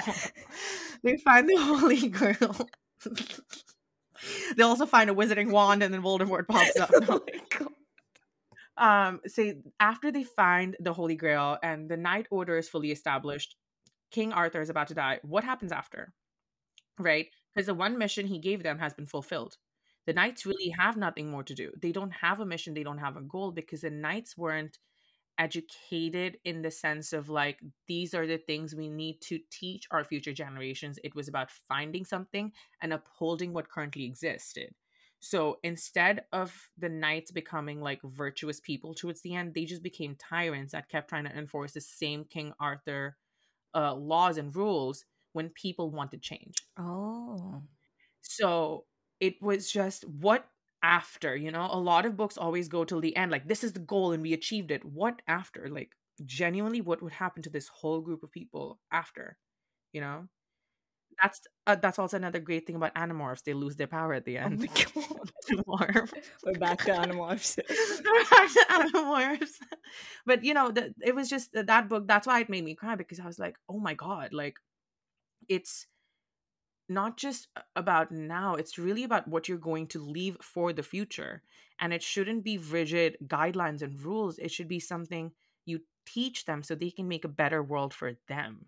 And it was like my mind was just blown. I was like crying on the train. It was so bad because I just finished reading it on the train. I was like, it was bad. So yeah. And apart from books, it's funny. I consume a lot of anime. Oh, me too. But Consume you a know lot this. of anime. Yeah. And I think it's because I do like the storytelling aspect of animes, because things we get to things quicker.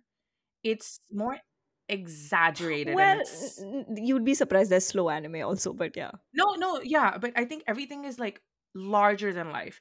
Even the slow moments are just so slowly dragged out, like that one drop of water trickling to show sadness from somebody's umbrella, which really can't be captured in any other format, in my opinion. And it also is something, it's easy to process, it's shorter, and it just like, I think, comes to a conclusion better than a lot of like the 45-minute written episodes. There are very few TV shows that I actually watch. Hmm. Yeah. No, fair. I think anime is something. I mean, did you watch the live action of One Piece? The live action, no. Yeah. Even I How haven't. was it? Even I haven't seen. I'm a little skeptical. I'll be honest, but I heard it was good, so I'm like, okay, I Yeah. should give it a shot. But I'm like, I don't know. But yeah, Yeah, because the live actions before have not had a good yeah, rap. yeah. So yeah. But oh, okay. So what else do you like watch or? In terms of actual TV shows, they're like, I watch only Murders in the Building Oh, religiously, same love. and on Amazon Prime, The Boys. I haven't watched that. I feel like there's too much gore, so like not for me. It's extremely gory, but I think it's the most realistic take on superheroes, and it's loosely based off of the comics, The Boys, and so I genuinely enjoyed that. So, and honestly, when I don't have anything else or I'm just feeling low, I watch the Powerpuff Girls, Oh, love. or I watch Mulan. Oh, yeah. Mulan's a nice one. Yeah.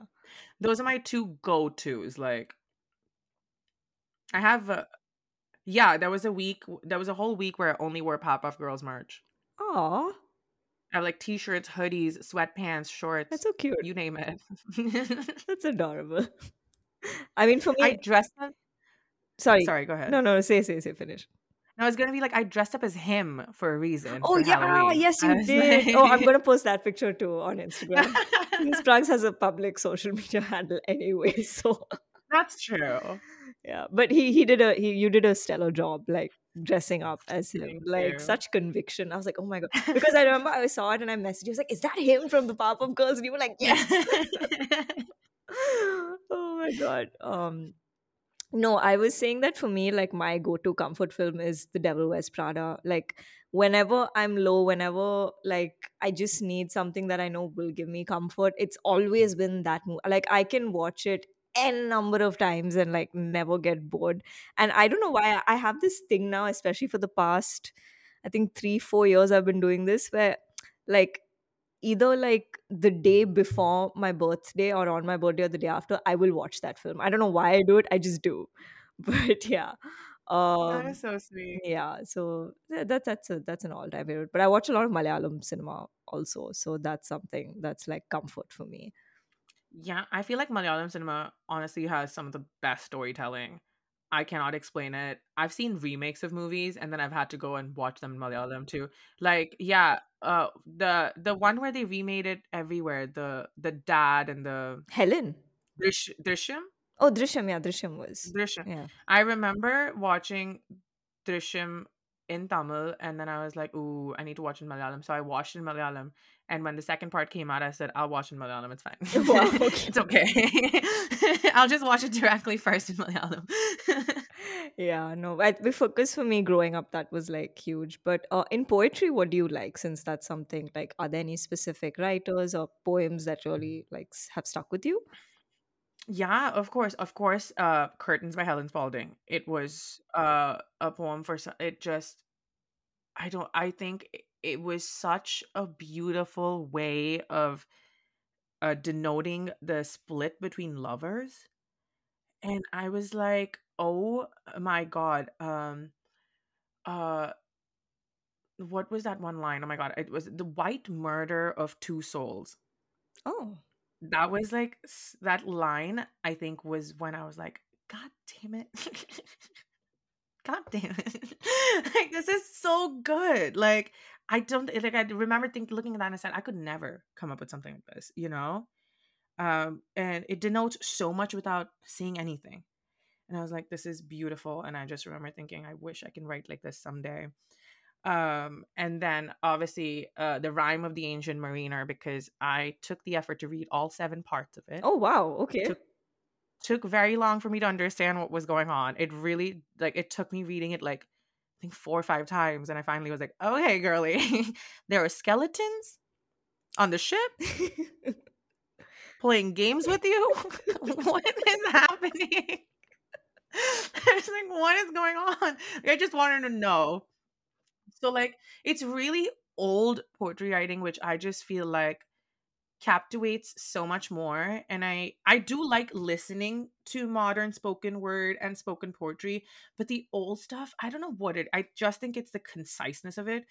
And I think I try to reflect that in the way I write, which isn't great for like now because obviously spoken words and like long form poetry is a lot more common and a lot more popular in the way, but I try to at least mix and have a marriage. And I have been trying to write more in the last few years. And actually last year or the year before, I won last year, I think I won a poetry contest. Oh, I just nice. entered.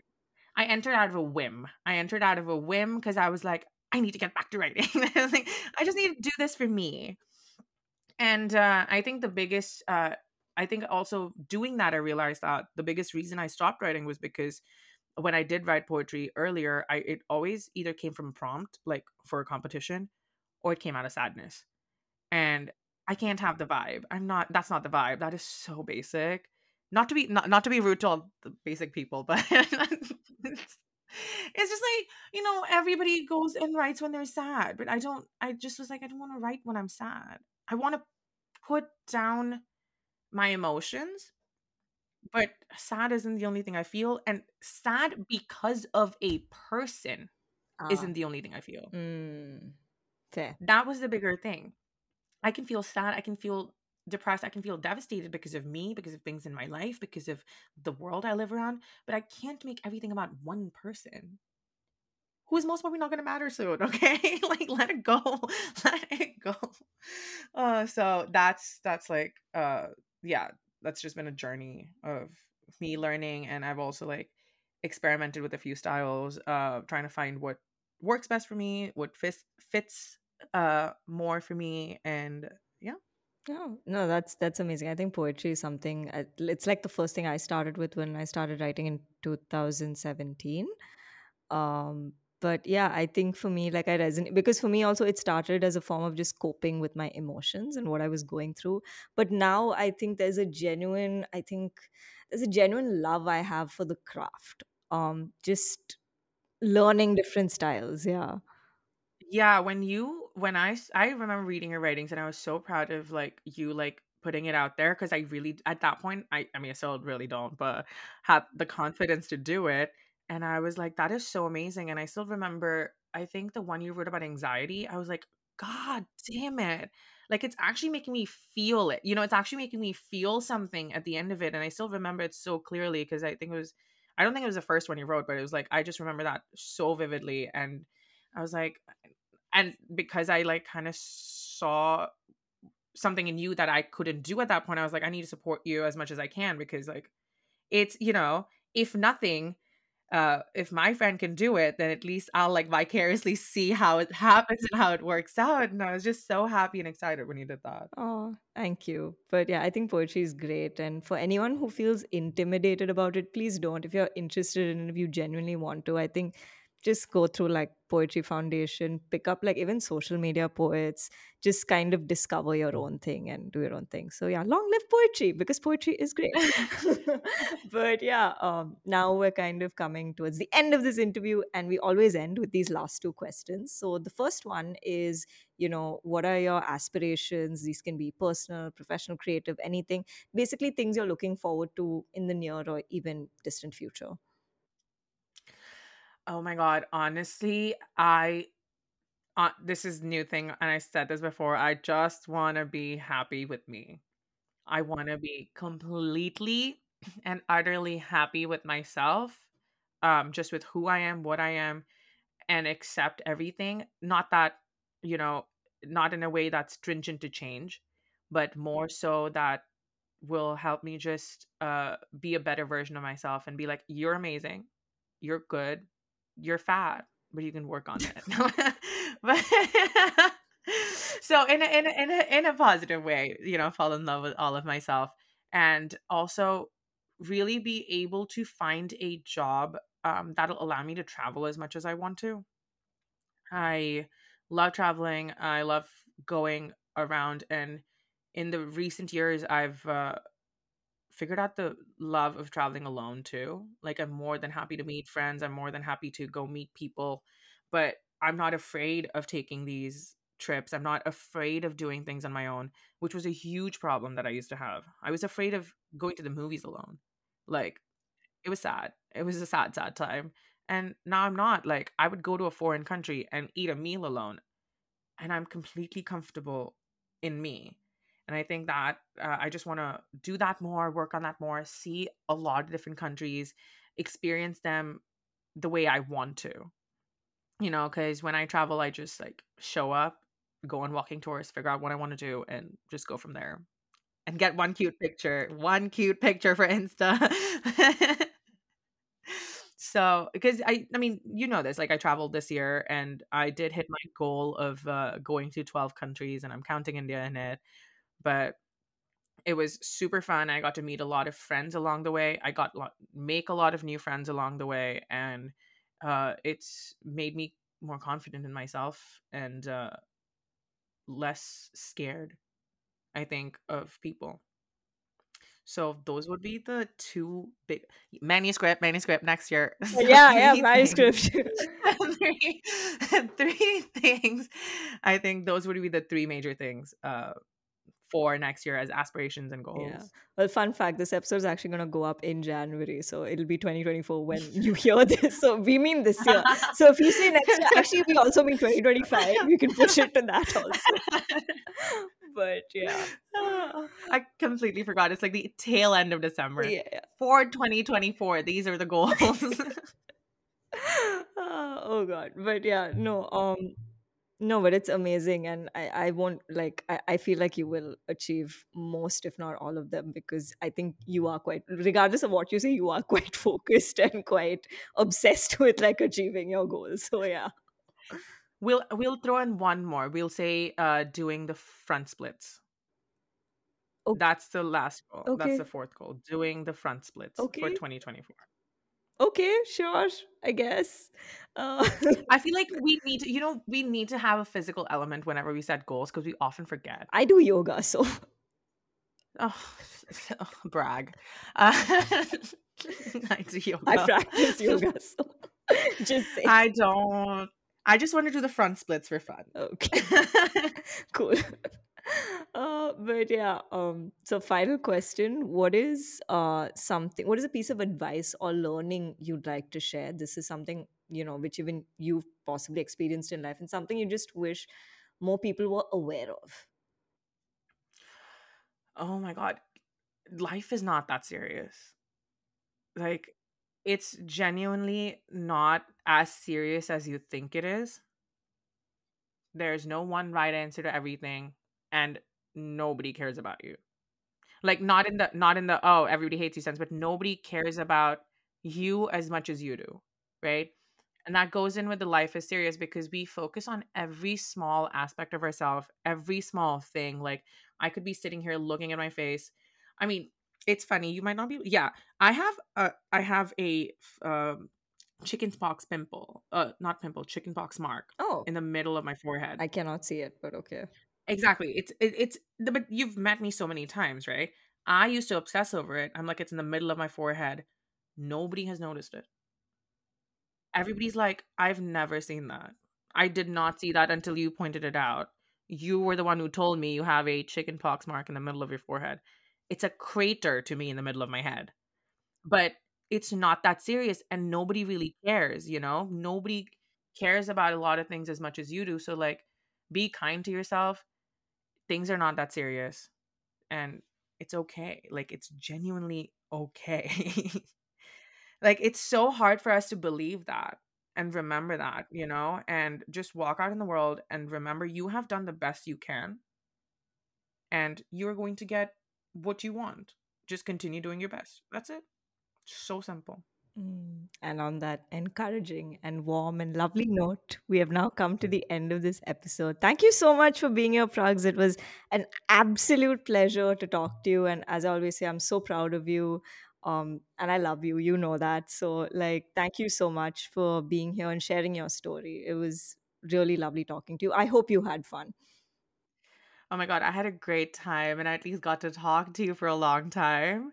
It's been so long since we met in Chennai, but no, I'm really grateful that you had me here. And honestly, it's an honor to be on the Chronicle Writer. Right. Closet Writer Chronicles. Sorry, it's an honor. Let me do that again. And it's an honor to be on the Closet Writer Chronicles. Thank you. It's literally right over there. I don't know why I can't read. So that was my conversation with Pragadish Kalaivanan. It was so much fun talking to him about his, journey with figuring out a career, gender, and social media. Closing this episode with poems written and narrated by Pragadish. I hope you enjoyed the show, and I'll see you next week with a new guest and a new chronicle to share. Talk soon.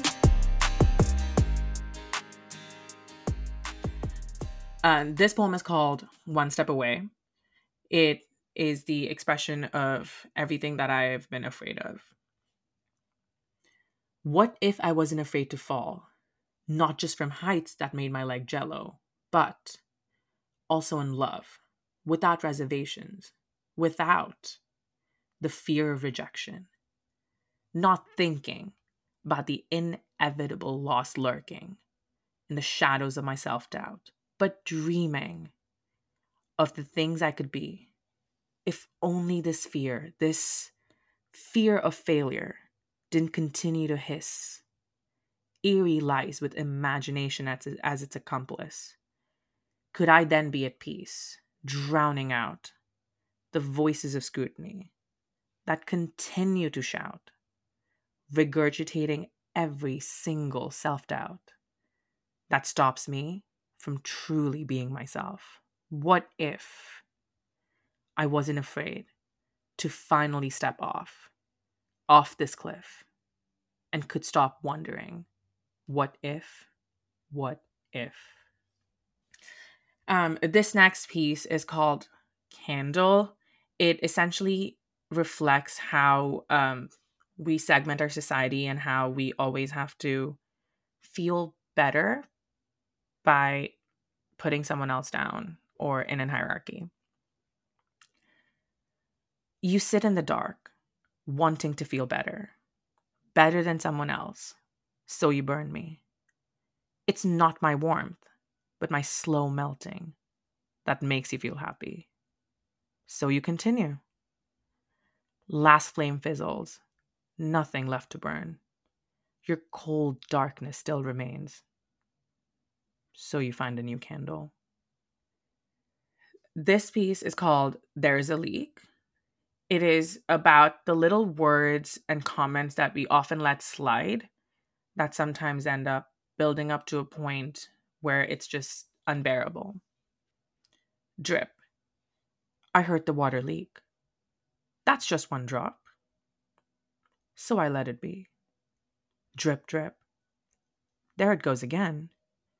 If it gets faster, I'll worry then. Drip. Oh, I'm trying to sleep. Drip, drip. Can I just ignore it? Drip. Oh, it'll stop.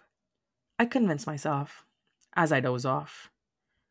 Woke up feeling wet, the house underwater. I was going to drown, but at least the dripping had stopped. The next two pieces are called Scar and Phoenix. They're both about words that we hear, words of hatred that we start to believe, and what really happens after. Scars. Scars in my skin, carved with hatred, born from your words, pushed by your tyranny, reimposes familiar pain, etched on my soul, throbbing forever. We obviously can't let the pain just keep throbbing, so here is Phoenix. In the end, I believed all the words etched into my skin. In the end, I had lost myself to opinions, forgotten who I was. In the end, I wished I could love me more, hold on to happiness. In the end, ravenous flames ate my soul, still wanting more. In the end, I turned to ashes, mixed with dust, just to be born anew.